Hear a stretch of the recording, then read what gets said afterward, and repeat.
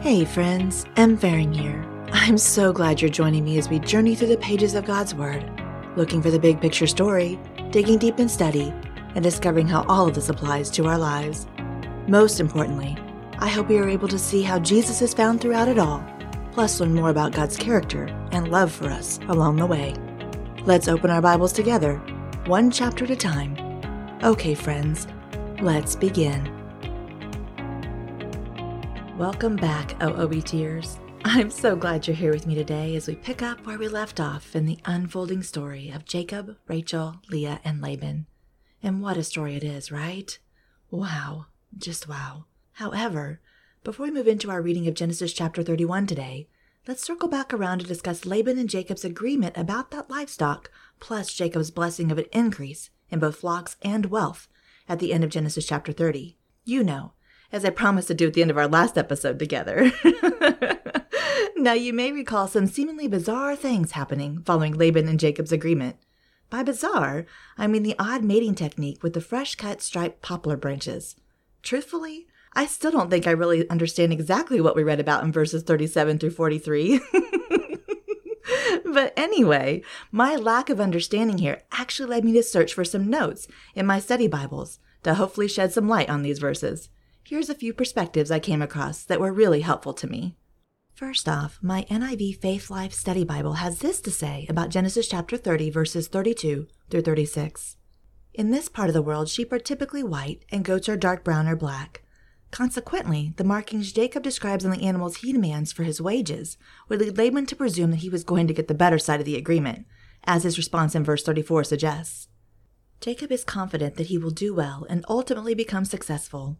Jacob attributes this turn of events not to his own actions, but to God, as found in Genesis chapter 31, verses 8 and 9. In the meantime, though, Jacob uses some questionable magical practices of the culture at the time. Some ancient Near Eastern beliefs that the offspring of an animal was affected by what it saw during the mating process.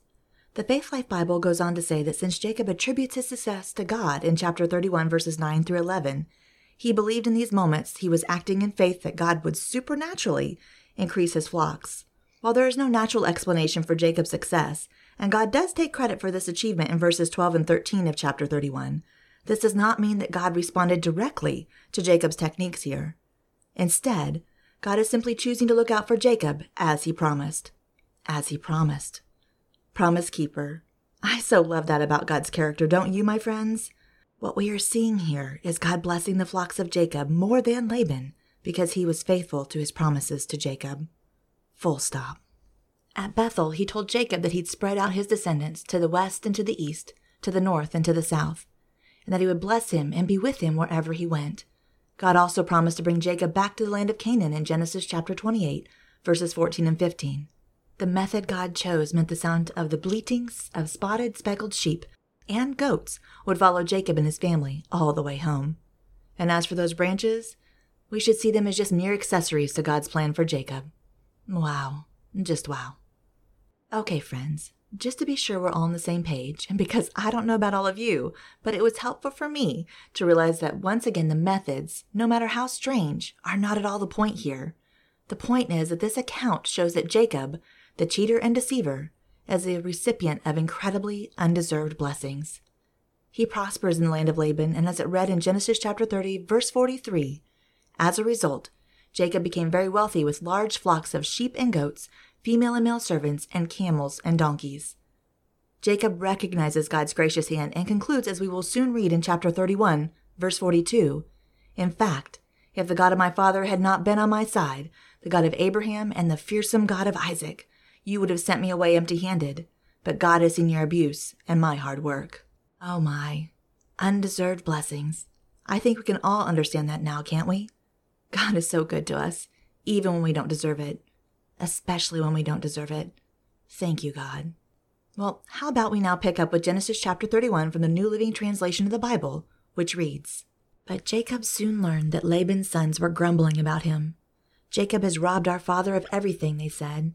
'He has gained all his wealth at our father's expense.' And Jacob began to notice a change in Laban's attitude toward him. Then the Lord said to Jacob, 'Return to the land of your father and grandfather and to your relatives there, and I will be with you.' So Jacob called Rachel and Leah out to the field where he was watching his flock. He said to them, I have noticed that your father's attitude toward me has changed, but the God of my father has been with me. You know how hard I have worked for your father, but he has cheated me, changing my wages 10 times. But God has not allowed him to do me any harm. For if he said the speckled animals will be your wages, the whole flock began to produce speckled young.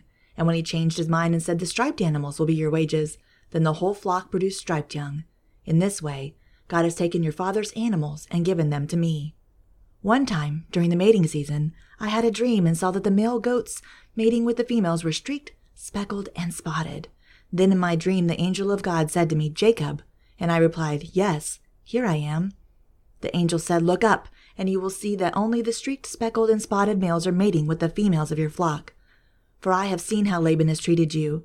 I am the God who appeared to you at Bethel, the place where you anointed the pillar of stone and made your vow to me. Now get ready and leave this country and return to the land of your birth. Rachel and Leah responded, That's fine with us. We won't inherit any of our father's wealth anyway. He has reduced our rights to those of foreign women. And after he sold us, he wasted the money you paid him for us. All the wealth God has given you from our father legally belongs to us and our children. So go ahead and do whatever God has told you. So Jacob put his wives and children on camels, and he drove all his livestock in front of him.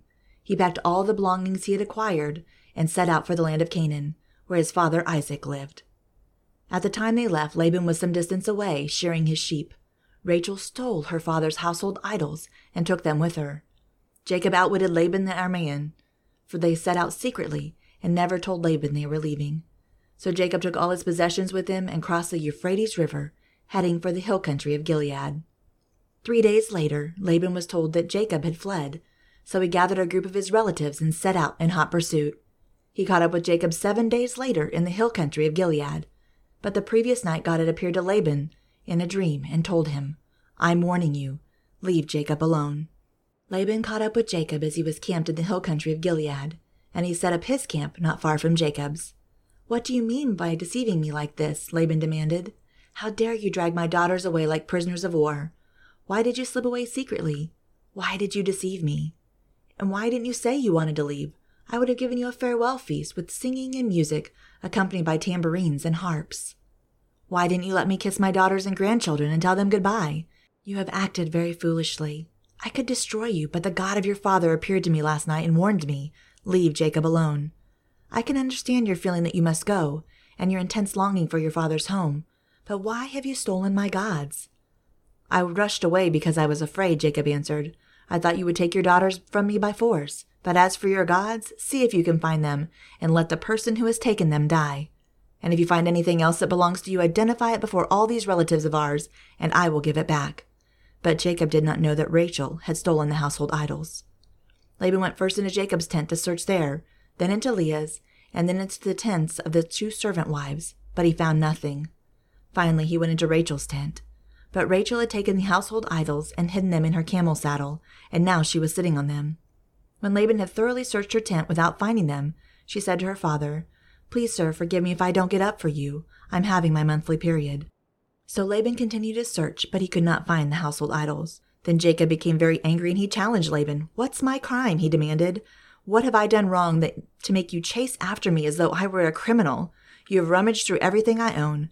Now show me what you have found that belongs to you. Set it out here in front of us, before our relatives, for all of them to see. Let them judge between us. For 20 years I have been with you, caring for your flocks. In that time your sheep and goats never miscarried. In all those years I never used a single ram of yours for food. If any were attacked and killed by wild animals, I never showed you the carcass and asked you to reduce the count of your flock. No, I took the loss myself. You made me pay for every stolen animal, whether it was taken in broad daylight or in the dark of night. I worked for you through scorching heat of the day and through cold and sleepless nights. Yes, for 20 years I slaved in your house. In fact, if the God of my father had not been on my side, the God of Abraham and the fearsome God of Isaac, you would have sent me away empty-handed. But God has seen your abuse and my hard work. That is why he appeared to you last night and rebuked you. Then Laban replied to Jacob, These women are my daughters, these children are my grandchildren, and these flocks are my flocks. In fact, everything you see is mine. But what can I do now about my daughters and their children? So come, let's make a covenant, you and I, and it will be a witness to our commitment. So Jacob took a stone and set it up as a monument. Then he told his family members, Gather some stones. So they gathered stones and piled them in a heap. Then Jacob and Laban sat down beside the pile of stones to eat a covenant meal. To commemorate the event, Laban called the place Witness Pile in Aramaic, and Jacob called the place Witness Pile in Hebrew. Then Laban declared this pile of stones will stand as a witness to remind us of the covenant we have made today. This explains why it is called Galid, Witness Pile. But it is also called Mitzpah, which means watchtower. For Laban said, "May the Lord keep watch between us to make sure that we keep this covenant when we are out of each other's sight. If you mistreat my daughters or if you marry other wives, God will see it even if no one else does. He is a witness to this covenant between us." "See this pile of stones," Laban continued, "and see this monument I have set between us? They stand between us as witnesses of our vows. I will never pass this pile of stones to harm you, and you must never pass these stones or this monument to harm me. I call on the God of our ancestors, the God of your grandfather Abraham, and the God of my grandfather Nahor, to serve as a judge between us." So Jacob took an oath before the fearsome God of his father Isaac to respect the boundary line. Then Jacob offered a sacrifice to God there on the mountain and invited everyone to a covenant feast. After they had eaten, they spent the night on the mountain. Laban got up early the next morning and he kissed his grandchildren and his daughters and blessed them. Then he left and returned home. So here we continue in the story of Jacob trying to leave Laban to return to the land of Canaan, the land God instructs him to return to. Verse 5 Genesis study has this to say in reference to Genesis chapter 31, verse 13. In verse 13, we find Jacob still living in Haran with his uncle Laban. Remember, his mother Rebekah had urged him to go there after he stole his brother Esau's birthright and blessing. Much has happened since he arrived. He gained 2 wives, several concubines, and multiple children. While there, Jacob prospered greatly. Laban prospered as well, not through hard work, but through manipulating Jacob. But God never forgot Jacob. He saw Laban mistreating him, and God intervened by appearing to Jacob in a dream and telling him it was time to return home.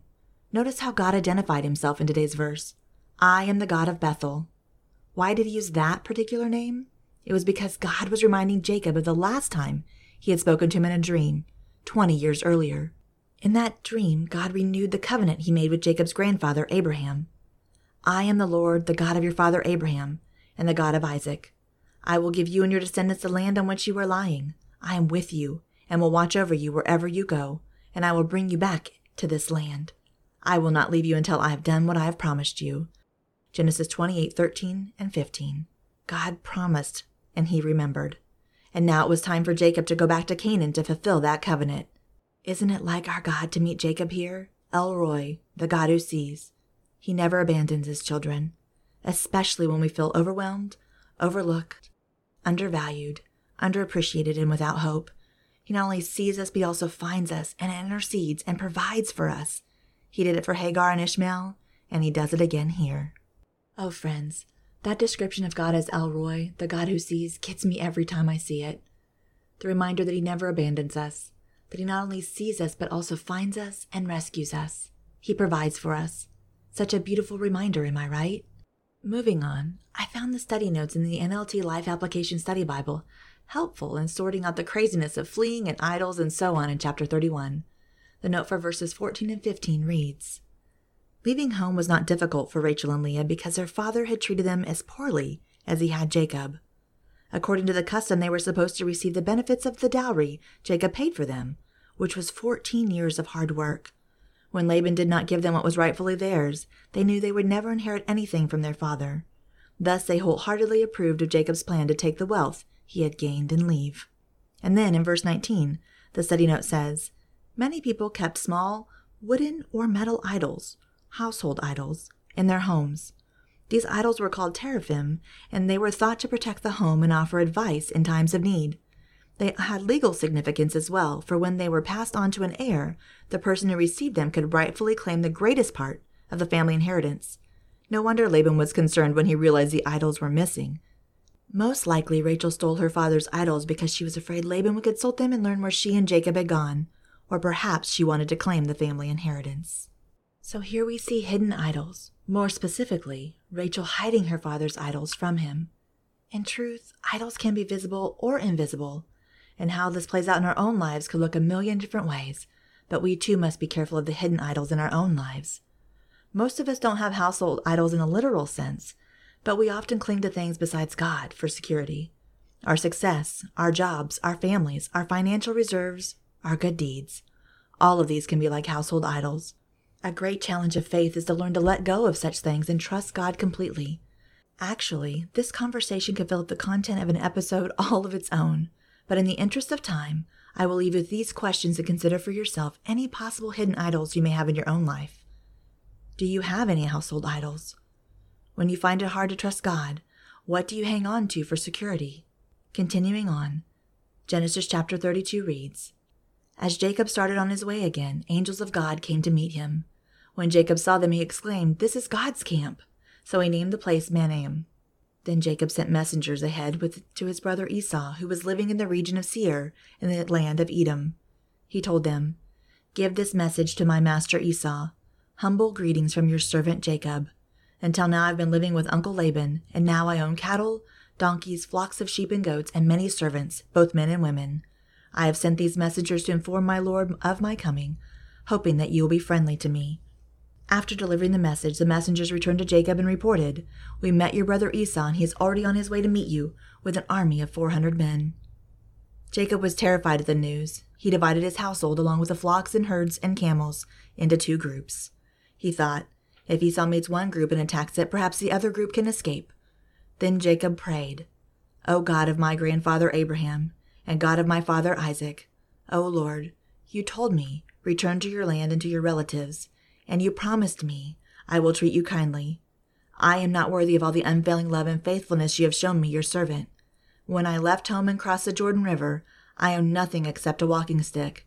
Now my household fills 2 large camps. O Lord, please rescue me from the hand of my brother Esau. I am afraid he is coming to attack me, along with my wives and children. But you promised me I will surely treat you kindly and will multiply your descendants until they become as numerous as the sands along the seashore, too many to count." Jacob stayed where he was for the night. Then he selected these gifts from his possessions to present to his brother Esau: 200 female goats, 20 male goats, 200 ewes, 20 rams, 30 female camels with their young, 40 cows, 10 bulls, 20 female donkeys, and 10 male donkeys. He divided these animals into herds and assigned them to different servants. Then he told his servants, "Go ahead of me with the animals, but keep some distance between the herds." He gave these instructions to the men leading the first group. "When my brother Esau meets you, he will ask, 'Whose servants are you? Where are you going? Who owns these animals?' You must reply, 'They belong to your servant Jacob, but they are a gift for his master Esau. Look, he is coming right behind us.'" Jacob gave the same instructions to the second and third herdsmen and to all who followed behind. "You must say the same thing to Esau when you meet him, and be sure to say, 'Look, your servant Jacob is right behind us.'" Jacob thought, "I will try to appease him by sending gifts ahead of me. When I see him in person, perhaps he will be friendly to me." So the gifts were sent on ahead, while Jacob himself spent the night in the camp. During the night, Jacob got up and took his 2 wives, his 2 servant wives, and his 11 sons, and crossed the Jabbok River with them. After taking them to the other side, he sent over all his possessions. This left Jacob all alone in the camp, and a man came and wrestled with him until the dawn began to break. When the man saw that he would not win the match, he touched Jacob's hip and wrenched it out of its socket. Then the man said, "Let me go, for the dawn is breaking." But Jacob said, "I will not let you go unless you bless me." "What is your name?" the man asked. He replied, "Jacob." "Your name will no longer be Jacob," the man told him. "From now on you will be called Israel, because you have fought with God and with men and have won." "Please tell me your name," Jacob said. "Why do you want to know my name?" the man replied. Then he blessed Jacob there. Jacob named the place Peniel, which means face of God, for he said, "I have seen the face of God, yet my life has been spared." The sun was rising as Jacob left Peniel and was limping because of the injury at his hip. Even today, the people of Israel don't eat the tendon near the hip socket because of what happened that night when the man strained the tendon of Jacob's hip. Oh my, where do we even begin, friends? How about I begin reading from the Promised One, seeing Jesus in the book of Genesis, and we'll move on from there. Jacob began making preparations to see Esau and sent ahead messengers to tell Esau he was coming with gifts of livestock and servants. Jacob obviously wanted to do more than say, "I'm sorry." He was set to make reparations for what he had stolen from Esau. But then the messengers returned with a report that had to be unnerving. Esau was on his way, and he had 400 men with him, a small army, and Jacob was understandably afraid. But it is here that we see God as blessing Jacob, not only by providing for him and protecting him, but by changing him. Jacob is not running from his failure, but facing up to it. He is not grabbing. He's about to give away much of his wealth to his brother, and he's not making plans to get what he wants from God. He is turning to God in prayer. For the first time in the account of Jacob's life, we see Jacob bow the knee in prayer. This was no panic prayer telling God what to do. Jacob held onto God's promise to bless him and prayed in light of that promise, with sincerity and humility. Verse 9 begins, Then Jacob prayed, O God of my grandfather Abraham, and God of my father Isaac, O Lord, you told me, return to your own land and to your relatives. And you promised me, I will treat you kindly. I am not worthy of all the unfailing love and faithfulness you have shown me, your servant. When I left home and crossed the Jordan River, I owned nothing except a walking stick. Now my household fills 2 large camps. O Lord, please rescue me from the hand of my brother Esau. I am afraid that he is coming to attack me, along with my wives and children. But you promised me I will surely treat you kindly, and I will multiply your descendants until they become too numerous as the sands of the seashore, too many to count. Jacob's prayer was, God, you have given me so much grace. Give me more. After praying, Jacob gathered his wives and children and the rest of his possessions and sent them across a river in the dark of night. It was a dangerous and desperate move, and it left him alone on the far side of the river, away from his brother Esau. It must have been very quiet there all alone. He must have been exhausted from directing such a massive moving project. But there was no sleep ahead for Jacob. In the pitch-black darkness he felt a strong hand grip him, and a wrestling match ensued. This was no light-hearted tussle. It was an all-out, sweaty, strenuous, furious fight. Wrestling in the dark. The truth is, Jacob had been wrestling all of his life. He had wrestled the birthright from his brother. He had wrestled the words of affirmation and blessing from his father. Then he wrestled the blessing of having Rachel as his wife from his father-in-law. Now he wrestled someone new. He just didn't know who, at least not at first. Verse 24 says, This left Jacob all alone in the camp, and a man came and wrestled him until the dawn began to break. When the man saw that he would not win the match, he touched Jacob's hip and wrenched it out of its socket. When his foe put his hip out of the joint with just a touch, it began to dawn on Jacob that this was not just a man. Apparently this opponent was strong enough to have won the struggle at any moment, but chose not to. As the dawn began to break, it began to dawn on Jacob just who his adversary was, especially when he said, Let me go, for the dawn is breaking. Jacob knew that no human can see the face of God and live, and that convinced him. Jacob realized that his adversary was no mere man, but God himself in human form, perhaps the pre-incarnate Christ. In verse 26, Jacob said, I will not let you go unless you bless me. If his opponent stayed and the sun rose so that Jacob could see his face, Jacob would not survive it. Jacob's life was in danger, yet Jacob begged him to stay. Why would he do that? Jacob had come to the place where the blessing of God meant more to him than life itself, but Jacob was no longer willing to grasp and deceive and manipulate to get the blessings of God. He had become convinced that God would make good on those promises to him. Jacob wanted to do whatever it took, even if it cost his life, to know the singular blessing that comes from knowing and being known by God himself. Less concerned about getting all he wanted from God, Jacob wanted God to have all of him. And the way he will enter into that blessing is not only by coming clean with his brother about what he had done, but also by coming clean before God about who he is. Verse 27, he said to him, What is your name? And he said, Jacob. This was a call for confession. It must have been painful just to say his own name, and at that moment it dripped with its original meaning and served as a confession of guilt. I'm Jacob, the twister, the deceiver, the cheater. I have no right to any blessing. But now God has gotten to the heart of the matter, and it is Jacob's heart that God has wanted. And God in his grace did not leave Jacob lingering in the pit of shame. But in verse 28 it says, Then he said, Your name shall no longer be called Jacob, but Israel, for you have striven with God and with men and have prevailed. The name Israel literally means God fights or God strives. God gave Jacob a new name, a new identity that defined him, not by his personal failure, but by God's conquest of his heart. God's defeat of his old ways of deception, God's strength in his weakness. Jacob entered into a struggle with God, reminding God of his promises and begging him for his mercy, and it was Israel who emerged from it, walking with a limp. To have Jacob's heart, God was prepared to dislocate Jacob's hip. This was not a bone temporarily out of joint, but a crippling injury. For the rest of his life, Jacob would walk with a limp, reminding him of this long and difficult night. And yet, as we read, and there he blessed him. Is this what the blessing of God looks like? Walking with a limp?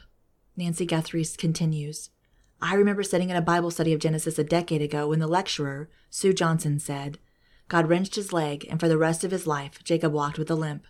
After class, I raced to my car full of emotion. Life at that point was day-to-day struggles to manage my daughter's seizures. I knew that her life would soon be over and mine would never be the same. I'm going to walk with a limp for the rest of my life, I said to myself through tears. I had always been strong. I had places to go and things to do. I didn't want a limp. I suppose there was a bit of wrestling match going on between God and me as I sat there in the car. I knew that I could not overpower or manipulate God, and ultimately I realized I didn't want to get my own way anyway. What I wanted most was to be touched deeply by God in it, to see his face in it, to be changed by him through it. I know I'm going to walk with a limp for the rest of my life, I remember thinking as I put my head down on the steering wheel. But I don't want that limp to remind me only of the struggle and the sorrow. I want it to remind me of a place of surrender, a place where God met me and blessed me through brokenness, a place of breakthrough into a deeper, more genuine relationship with God himself. For God to have our hearts sometimes requires a divine dislocation of whatever it is that makes us so strong, so that Christ's strengths can shine through our weaknesses. Jacob lost his wrestling match with God, but this loss was actually his greatest victory. To be truly blessed by God is not to emerge from the struggles of life unscathed, but to emerge from them having been pressed more deeply into God, to have become more desperate for God, to have become convinced that having your identity flow from his victory in your life is worth more than walking away from the struggle with your health and position and lifestyle perfectly intact. Have you ever been desperate enough for God, desperate enough for him to touch your life in a deep and permanent way, that you've been willing to risk everything to have him? Now listen to this from She Reads Truth's Bible in a section called Grasping God's Grace. Not many people can say they burst into the scene like Jacob did. He made his entrance into the world holding onto the heel of his twin brother. So naturally, that's what his parents named him. He grasped the heel. Aren't you glad you weren't named after some quirk in your birth story? Oh my. Jacob's grasping didn't end at birth, though. His story reads like a laundry list of things he did to get what he wanted. He was determined and driven, willing to deceive and manipulate situations to get his way. Jacob manipulated his brother Esau into handing over his birthright and then tricked his father Isaac into giving him Esau's rightful blessing. He worked 14 years to make beautiful Rachel his wife and then went outside God's design for marriage to get more sons. He entered a battle of wits with his uncle Laban and left with the lion's share of Laban's livestock. And in an over-the-top display of generosity, he tried to win his brother's forgiveness. Jacob was a heel grasper, all right. He was a man whose power grabs seemed to live by the age-old adage, the ends justify the means. But this story isn't about the smooth-talking man. It's another instance of the ribbon of grace weaving its way through humanity, not only through Jacob's story, but through yours and mine. See, we're heel graspers too. How often have we deceived ourselves or others to get what we wanted? How many ways have we manipulated situations, relying on our own cunning to succeed in life, rather than depending on God for all we need? The good news for us is that God's promise to Jacob, the promise that the Lord would watch over him and bless him, didn't depend on Jacob's report card. Again and again, God reiterated his promise to bless the wayward go-getter, not because Jacob deserved it, but simply because it pleased God to do it. It brings God immeasurable glory when he dumps buckets of blessings onto his unworthy children. Like a beautiful bookend to Jacob's story, God went on to change Jacob's name from he grasps the heel to Israel, meaning he struggles with God. Jacob, the conniver and striver, became the father of a nation that birthed the deliverer. That's what God does for us too. He doesn't leave us alone in our sin, but instead comes down to wrestle with us. He seeks us out face to face so that by his touch we might be blessed. Oh, friends, as we are at the end of chapter 32, moving into the beginning of chapter 33, let's visualize this scene together. The sun is rising on a limping Jacob as he emerges from an all-night wrestling match with God. He steps in front of his family members and goes to meet with his brother Esau. Can you imagine it? Oh, my heart, sometimes the tenderness of one scene in these stories can get lost. But we must take time to consider what those moments were like. This time, what it was like for Jacob in those moments. So good. With that thought in mind, let's begin our reading of Genesis chapter 33. Then Jacob looked up and saw Esau coming with his 400 men. So he divided his children among Leah, Rachel, and his 2 servant wives. He put the servant wives and their children at the front, Leah and her children next, and Rachel and Joseph last. Then Jacob went on ahead. As he approached his brother, he bowed down to the ground 7 times before him. Then Esau ran to meet him and embraced him, threw his arms around his neck and kissed him, and they both wept. Then Esau looked at the women and the children and said, "Who are these people with you?" "These are the children God has graciously given to me, your servant," Jacob replied. Then the servant wives came forward with their children and bowed before him. Next came Leah with her children, and they bowed before him. Finally, Joseph and Rachel came forward and bowed before him. "And what were all the flocks and herds I met as I came?" Esau asked. Jacob replied, "They are a gift, my lord, to ensure your friendship." "My brother, I have plenty," Esau answered. "Keep what you have for yourself." But Jacob insisted, "No, if I have found favor with you, please accept this gift from me, and what a relief it is to see your friendly smile.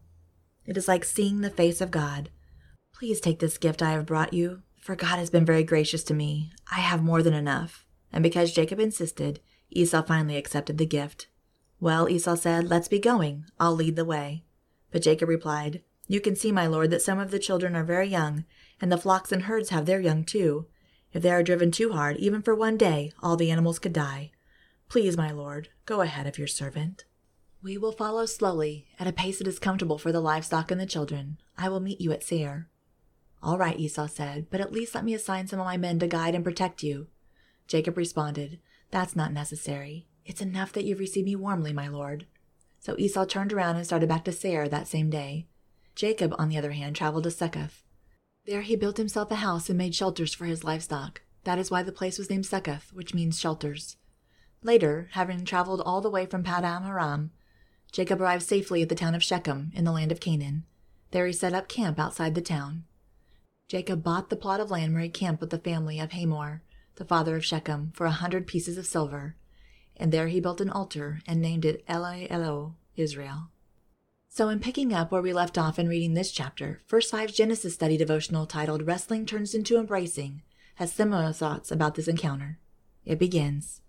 In Genesis 33, Jacob is about to meet his brother Esau, a brother whose blessing he had deceitfully taken 20 years earlier, a brother who had vowed to kill him. The night before their encounter, Jacob moved his entire family and all their possessions to safety, and he stayed behind. That's when, suddenly, out of the darkness, a man began to wrestle with Jacob until daybreak. Jacob had no idea who he was wrestling with, but he would not quit. After hours of struggle, the man deliberately popped Jacob's hip out of joint. Still, Jacob refused to let go until the man blessed him. Then the man said, "Your name will no longer be Jacob, but Israel, because you have struggled with God and with humans and have overcome." What a night. Jacob's strength is gone. His body is racked with pain and fatigue. He has permanently dislocated his hip, and he knows God has just spared his life. Then he lifts up his eyes and sees Esau coming toward him with 400 men. Imagine the mounting tension. It is a moment of truth. What will happen next? Will Esau take advantage of Jacob's weakened state and kill him? Will Jacob try to flee again? Jacob rises to the occasion and risks everything. He leads his family out to meet his brother, humbly bowing down and painfully limping all the way. Jacob's strength was in his limp. It was a constant reminder that God was in charge and God had blessed him, regardless of what happened next. As Jacob limped forward in faith, Esau ran to meet him and embraced him. Obviously, God had been working to change Esau's mind and attitude toward his brother as well. At that moment, 20 years of anger and a lifetime of wrestling between brothers miraculously ceased. They stood there weeping. Their conversation exhibited consideration for each other, and their reunion was favorable and pleasant. Like Jacob, our strength comes when we are submissive and dependent on God, leaving the results to Him. In quiet trust, we find strength. Only God could have graciously reconciled these brothers. Jacob knew God was responsible for the brotherly love on Esau's face. He even said seeing his brother's face was like seeing God's face. What a change. No more hatred, no more anger, no more wrestling between these two brothers. To further develop these thoughts, the Jesus Bible has this to say about what we see happening here. The Enemies Made Friends devotional reads, Genesis 33 recounts the unthinkable reconciliation between Jacob and Esau. These estranged brothers had seemingly insurmountable odds stacked against the restoration of their relationship. Their history has been marked by strife, deceit, and mutual harm. The relationship between these two men was ravished by sin, and they became bitter enemies. But Esau, in an act of love and mercy, pursued his brother and received him back into fellowship with lavish generosity. Like Jacob, all of humanity is guilty of rebellion and sin against God, thus altering their relationship with their Creator. Image bearers, created to walk with God in fellowship, find themselves estranged from God and unable to right the relationship by their own choosing. This broken fellowship takes those who were created to be friends of God and makes them His enemies. All people, like Jacob, should rightfully cower in fear and shame because of the judgment they surely deserve. God's mercy is seen in the restorative act that he works on behalf of his enemies. Rather than expecting them to grovel in his presence or clean themselves up through obedience, God pursues his enemies in love. The biblical notion of reconciliation captures this profound image. God takes those who are his enemy and works on their behalf to bring them back into a right relationship with himself. Like Esau, God pursues his enemies, recognizes their need, and blesses them with a restored relationship as an act of mercy. Jesus elaborates on this work of reconciliation in his parable of a loving father and his wayward son. The son requested his inheritance early, only to squander everything and end up longing to eat from the trough of the pigs he fed. Only then did the young man realize his sin. The son expected to meet his father's displeasure and anticipated taking the posture of a hired servant. As soon as the son returned, his dad saw him while he was a long way off and ran to meet him. Rather than shame or condemnation, the son was greeted by his father's loving embrace. The father gave him a hero's welcome, killing the fattened calf in order to throw a party and celebrate the return of his son. Like Esau and the loving father, God is pictured as a merciful heavenly father who pursues his enemies in love and invites them into a restored relationship made possible through Jesus' death. Wow. I don't know about you, but I just love that comparison made to Jacob and Esau's encounter to the parable of the prodigal son Jesus told is written in Luke chapter 15, verses 11 through 32. Friends, the wayward son was each one of us at some point in our lives. Listen again to that last part of the Jesus Bible devotional. It reads, like Esau and the loving father, God is pictured as a merciful heavenly father who pursues his enemies in love and invites them into a restored relationship made possible through the death of Jesus. Amazing grace. Just amazing. Okay, friends, you've probably heard me say it enough by now to know how much worship music moves me, moves my heart, and truthfully, often becomes the prayers of my heart and mind that I repeat throughout the day. With that said, let's close today's OOBT episode with a worship song that I continually keep coming across and am so moved by the lyrics of. Same God, a song by Brandon Lake and Elevation Worship. Join me now as we pray these lyrics back to him in prayer. Oh, Father God, I'm calling on the God of Jacob, whose love endures through generations. I know that you will keep your covenant. I'm calling on the God of Moses, the one who opened up the ocean. I need you now to do the same thing for me. Oh God, my God, I need you. Oh God, my God, I need you now. How I need you now. O Rock of Ages, I'm standing on your faithfulness. On your faithfulness. I'm calling on the God of Mary, whose favor rests upon the lowly. Yes, it does. I know with you all things are possible. I'm calling on the God of David. Yes, I am, who made a shepherd boy courageous. I may not face Goliath, but I've got my own giants. How I need you, Lord, never changing. You heard your children then, you hear your children now. You are the same God. You answered prayers back then, you will answer now. You are the same God. You were providing then, you are providing now. You are the same God. Yes, you are the same. You moved in power then. God, move in power now. God, you are the same. You were a healer then, you are a healer now. You are the same God. You were a savior then, you are a savior now. You are the same God. As you were back then, you'll be right now. You're the same God. Faithful back then, faithful you'll be now. You freed the captives then. You're freeing hearts right now. You are the same God.